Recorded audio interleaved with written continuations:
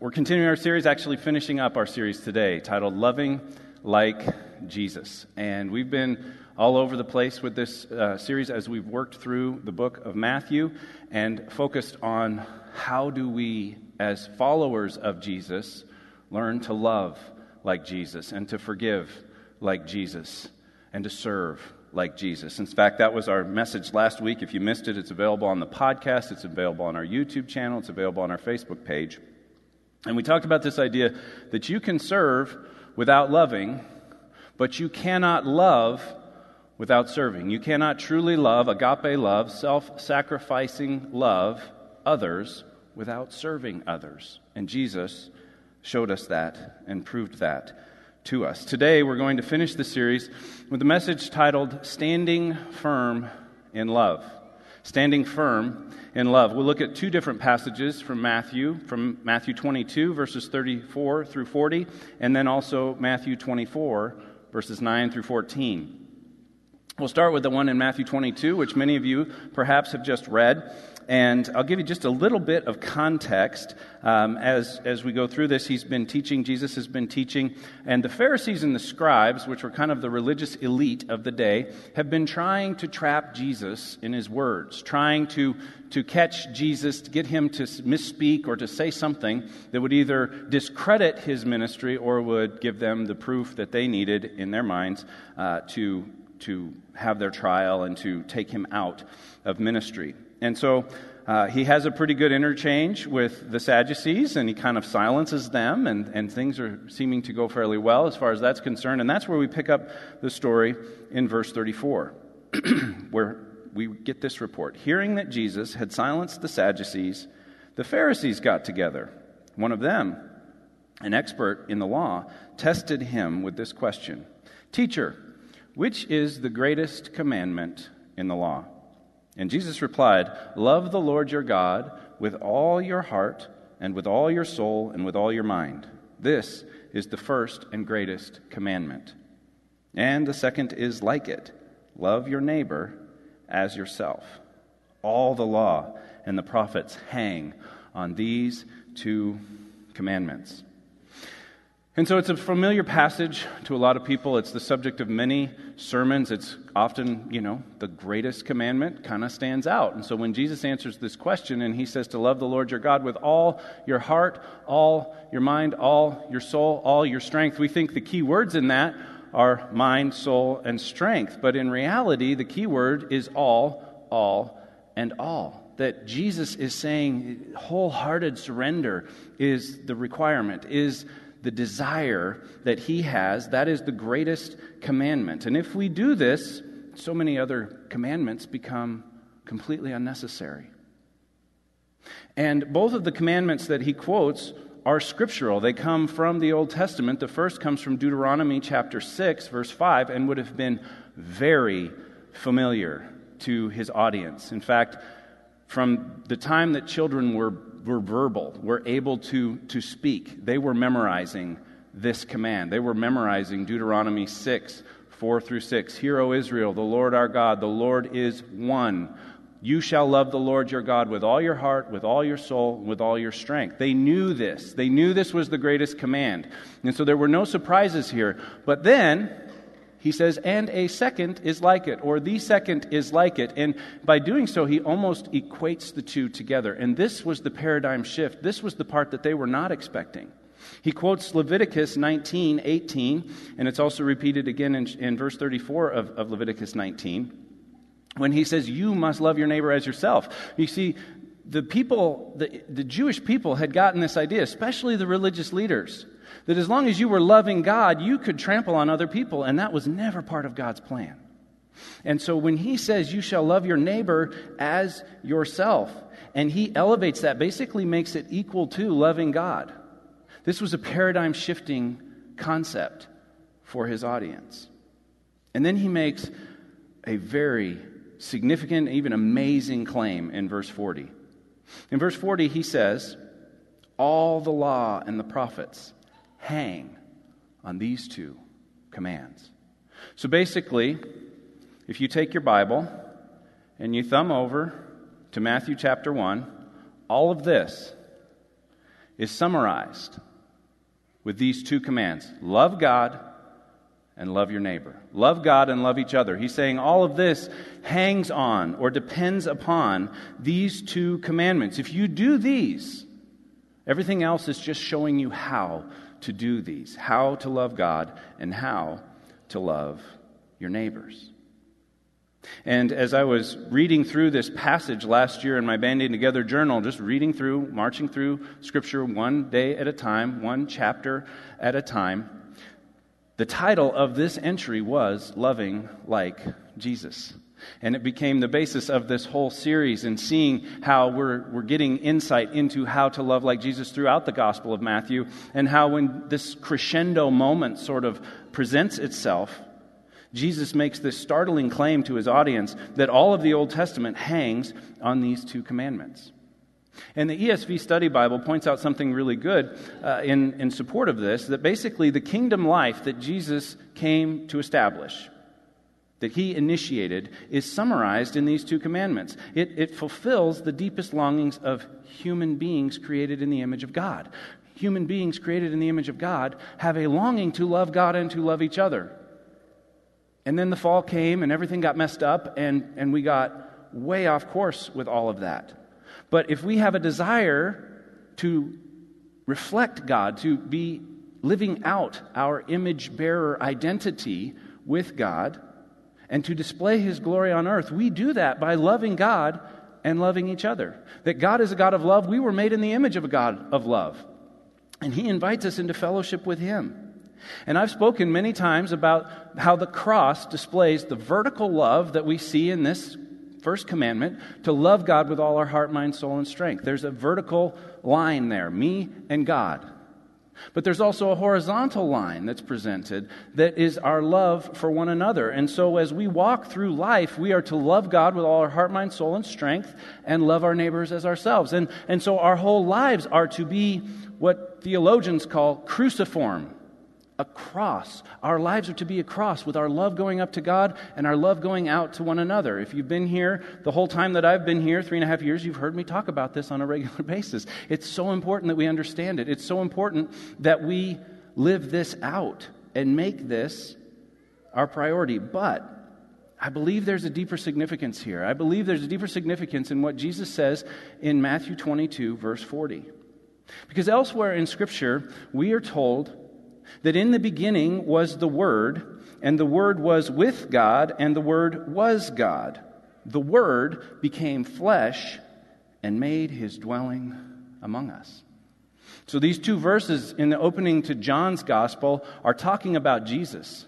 And they're saying that Jesus is the revelation of God, the fullness of the revelation of God, both the scriptural revelation, the divine speaking that is recorded in the law and the prophets, that Jesus himself is the Word, that he is eternal, that he was with God in the beginning, that he is God, and that Word, Jesus Christ, came and made his dwelling among us. Theologians call this the incarnation, that he came into the flesh and walked and lived a human life, and lived a perfect, sinless human life that none of us, before him or since him, have ever been able to accomplish. And in so doing, in so making his dwelling among us, he was truly Emmanuel, God with us. He came to us. He was the Word, the eternal Word made flesh. Also in Matthew chapter 5, verse 17, Jesus, at the beginning of the Sermon on the Mount, he says, "Do not think that I have come to abolish the law or the prophets." He is the law and the prophets. He is the Word made flesh. The law and the prophets is simply the Hebrew designation for all of the Old Testament. The law being the first 5 books of Moses, and the prophets is everything else. And so when he says this, he's saying, I didn't come to abolish them. I didn't come to abolish myself. I have come not to abolish them, but to fulfill them. And so Jesus and the life he lived in the flesh among human beings is the fulfillment of the law and the prophets. It's the fulfillment. Everything points to Jesus. Jesus is present and visible in every book of the Old Testament. It all points to him, and he becomes the perfect representation of it. Hebrews says he is the radiance of God's glory and the exact imprint or representation of his being. That Jesus was God himself. Jesus was God's revelation himself, and Jesus displayed that perfectly. So Jesus was and is not only the Word of God, but he is the fulfillment of God, the fulfillment of God's Word. It all points to him, and he is the fulfillment. Why is that so important? Because he says right here in verse 40 that all the law and the prophets, his very self, hangs on these two commandments. And I couldn't escape the symbolism of the word hangs. I know other translations will say demand or depends on, and that's kind of what that means. But to hang on the cross, the vertical love of God and the horizontal love of God. We see Jesus hanging on the cross as the greatest act of love for God, but also the greatest act of love for others. That Jesus came with perfect love, perfect agape love for God. And he lived out perfect agape love for others. And so all the law and the prophets, Jesus himself hanging on the cross, is the perfect picture of God's love for us, his willingness to come to this world and live a perfect sinless life, and then to give that perfect sinless life as the payment for the sins of others. It's the perfect picture of his perfect love, not just for God, but also for us. And so as we reflect on this, as we reflect on the deep, deep symbolism, as we reflect on the deep importance of this, it gives new meaning to Jesus' words in Matthew 16:24, that if anyone would come after me, she must take up his cross daily and follow me. Jesus is saying we must take up our vertical love for God daily and follow him. See how he did it. Remember when we talked about learning from Jesus? Matthew chapter 11, verse 28 through 30. Come to me, all you who are weary and heavy laden, and I will give you rest. Take my yoke upon you, learn from me, for I am lowly and gentle in heart, and you will find rest for your souls. For my yoke is easy and my burden is light. Jesus invited us to learn from him and to learn how to love God perfectly from him and to learn how to love each other perfectly. So we take up our vertical love for God daily. We do this through Bible, through prayer, through studying God's Word, through worship, through silence and solitude. When we say, God, you are first. When we set ourselves aside for the will of God to come into our lives more deeply, more purely. This is our vertical love, taking up the vertical part of our cross daily and following Jesus, because he did this perfectly. And then taking up our horizontal love for others daily and seeing Jesus as the example for how we do that. We live this out in fellowship, in service to one another, through evangelism, spreading the good news, loving strangers, loving people that are far from God enough to share the good news with them and to live it out in front of them. Through mission, through living our lives on mission, joining God's mission of reconciliation to reconcile the world to himself, that we join him in that. These are all ways that we love others horizontally, and yet, if you're thinking about it, all of those are ways that we love God as well, because when we love others, we are loving God too. There's not a differentiation in his mind. When we choose to act in self-sacrificing ways for the good of others, God sees that as loving him as well. And when we do it in his name, his kingdom expands through us. And so Jesus makes this really, really clear, that our vertical love for God and our horizontal love for others, that he is the example of that, and that all the law and the prophets, everything that has been written up to this point, everything that has been revealed up to this point, hangs on those two commands, hangs on that cross. And yet I think he knew it would be difficult. He knew it would not be easy. Though it is simple, love God, love others, 4 words. You'll find, if you go out and make that your life goal, that it says easy and does hard. That we get distracted. People are rude, right? They don't meet our expectations. They're impolite sometimes. They're unlovable sometimes, or unlovely. And it's in those moments that we find out if we are following Jesus or if we are following something or someone else. And so in Matthew 24, verses 9 through 11, Jesus teaches them that persecution will come. He tells them, you can expect this. And he's talking about the end times. He's talking about what's going to happen towards the end of all things, of this world. And he says, then you will be handed over to be persecuted and put to death, and you will be hated by all nations because of me. Do you know that there's persecution taking place in basically every nation of the world? Christians are hated within every nation of the world. And at that time, many will turn away from the faith and will betray and hate each other. And so he's saying there's going to be Christians who will turn away from the faith because of the context that they find themselves in, and they'll start hating each other. Have we seen that happen? Has social media given us plenty of evidence of Christians turning away from the faith and hating one another? And many false prophets will appear and deceive many people. And so he's talking about end times persecution. He's talking about things that we can easily observe in 15 minutes scrolling through Facebook or Twitter or Instagram. He's talking about suffering and persecution, and he's saying they are promised. They are promised. And so I almost titled this message, Suffering Like Jesus. Suffering like Jesus. Jesus suffered on our behalf. And part of loving like Jesus is being willing to suffer like Jesus. And so I almost titled it Suffering Like Jesus and Still Loving Like Jesus. So you could consider that perhaps a subtitle to this message.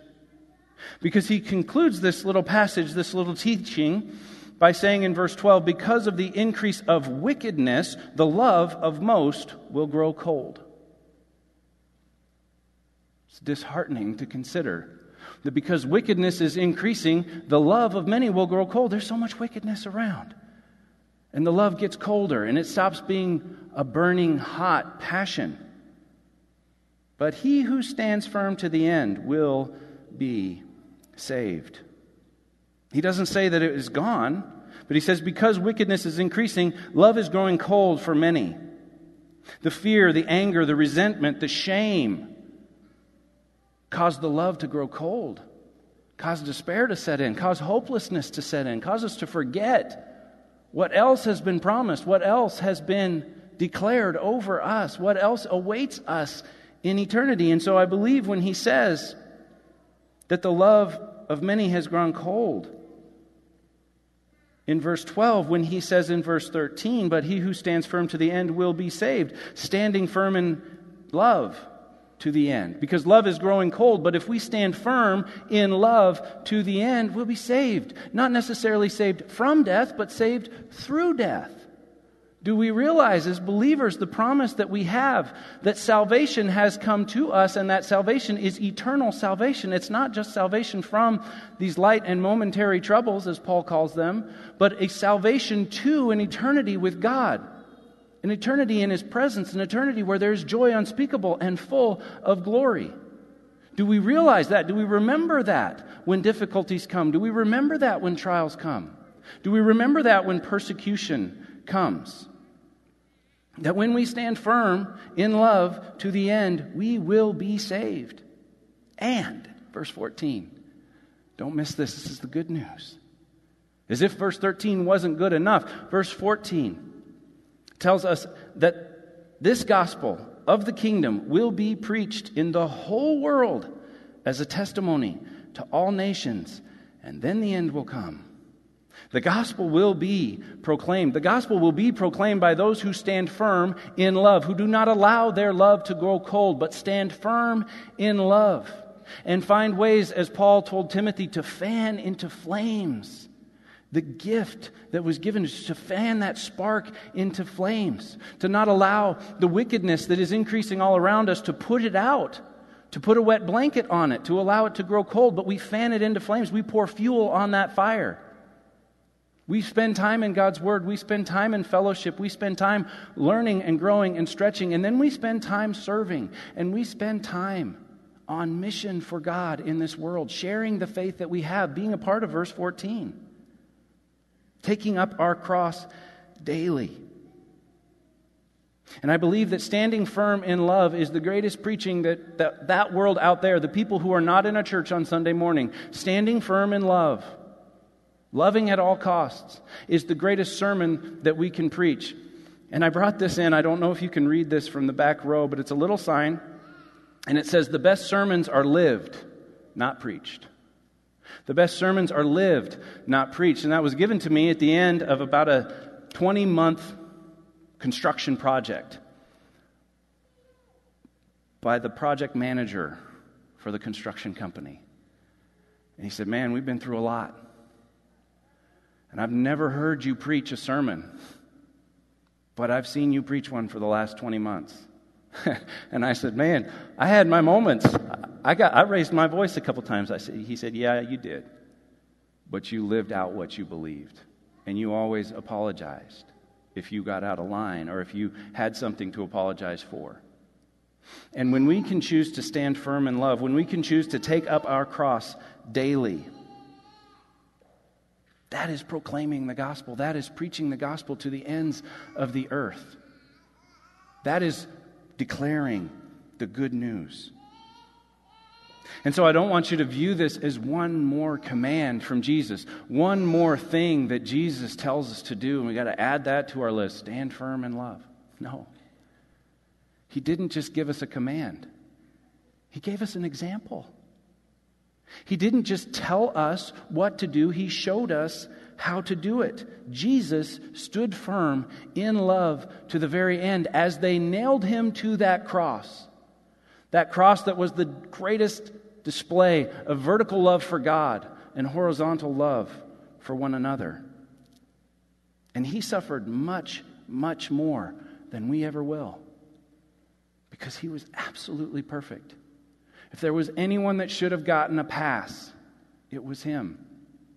And instead, he took the greatest suffering imaginable.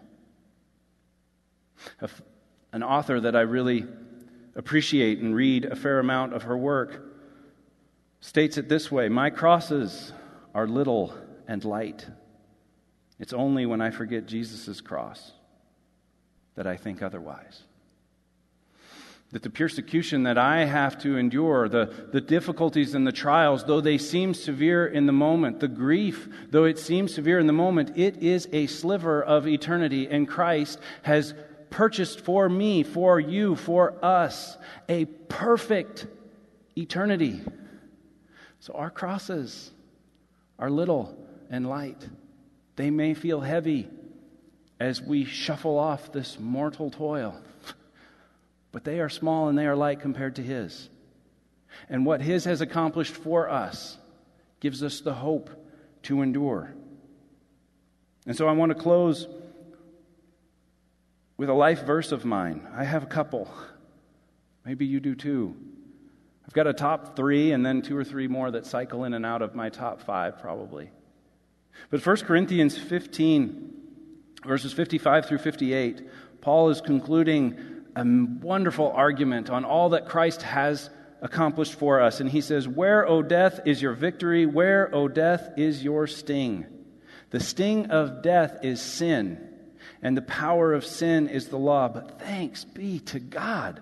He gives us the victory through our Lord Jesus Christ. Therefore, my dear brothers and sisters, stand firm. Let nothing move you. Always give yourselves fully to the work of the Lord, because you know that your labor in the Lord is never in vain." What is the work of the Lord? It is loving people. That is what he came to do, to love God and to love others. And we give ourselves fully to the work of the Lord. We stand firm in that love for God, love for each other, and we allow nothing to move us. No persecution, no increase of wickedness, no apathy on our own part. We feed that fire, we fan it into flames. And as we do so, we will find our bottom line is true. Jesus gives us the strength to stand firm in love. If you try to white-knuckle this, it's probably not going to go very well. But if you throw yourself on Jesus and you say, Jesus, teach me, show me, lead me, guide me, and give me the strength to stand firm in love. Do not allow my love to grow cold. I believe that's a prayer he longs to answer. And we may need to pray it daily. We may need to pray it several times throughout the day. We might need to put it in our phone to remind us to pray it every hour, depending on what we're going through. Because the storms of life, they hit us. And whether it's a storm of illness, or it's a storm of financial difficulty, or it's a storm of a relationship that's going sideways, or a storm of grief, Jesus gives us the strength to stand firm in love. And whatever you're facing now, whatever you may face in the future, the persecution that may come, the difficulties that may come, when we may not, as believers, be able to legislate the protections that we've enjoyed for the last couple of centuries, and persecution ramps up, Jesus will give us the strength to stand firm. And he will give us the strength to not allow our love for God or our love for others to grow cold, but to stand firm in love. And he will hold us fast. Because as we stand firm in love, we are standing firm on the rock. Because he is love. God is love. We put our hope and our faith and our trust in him. We love God as he loved God. We love others as he loved others. And he will hold us fast. Will you bow with me as we pray? Heavenly Father, we are thankful for your word.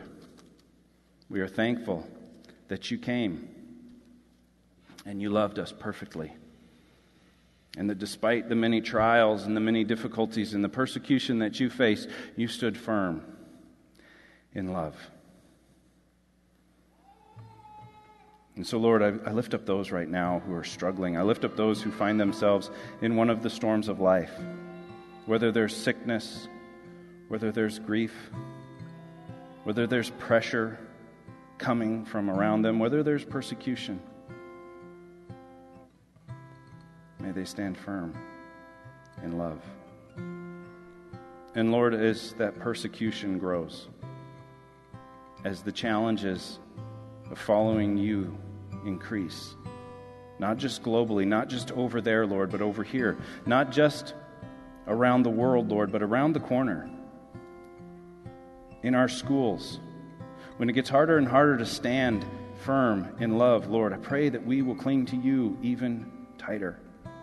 When it gets harder at work, or in the marketplace, or in our neighborhoods, or even in our families, to stand firm in love, Lord, may we throw ourselves on the cross.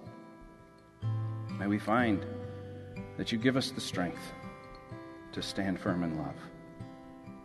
And you've promised to save us. It's in Jesus' name we pray.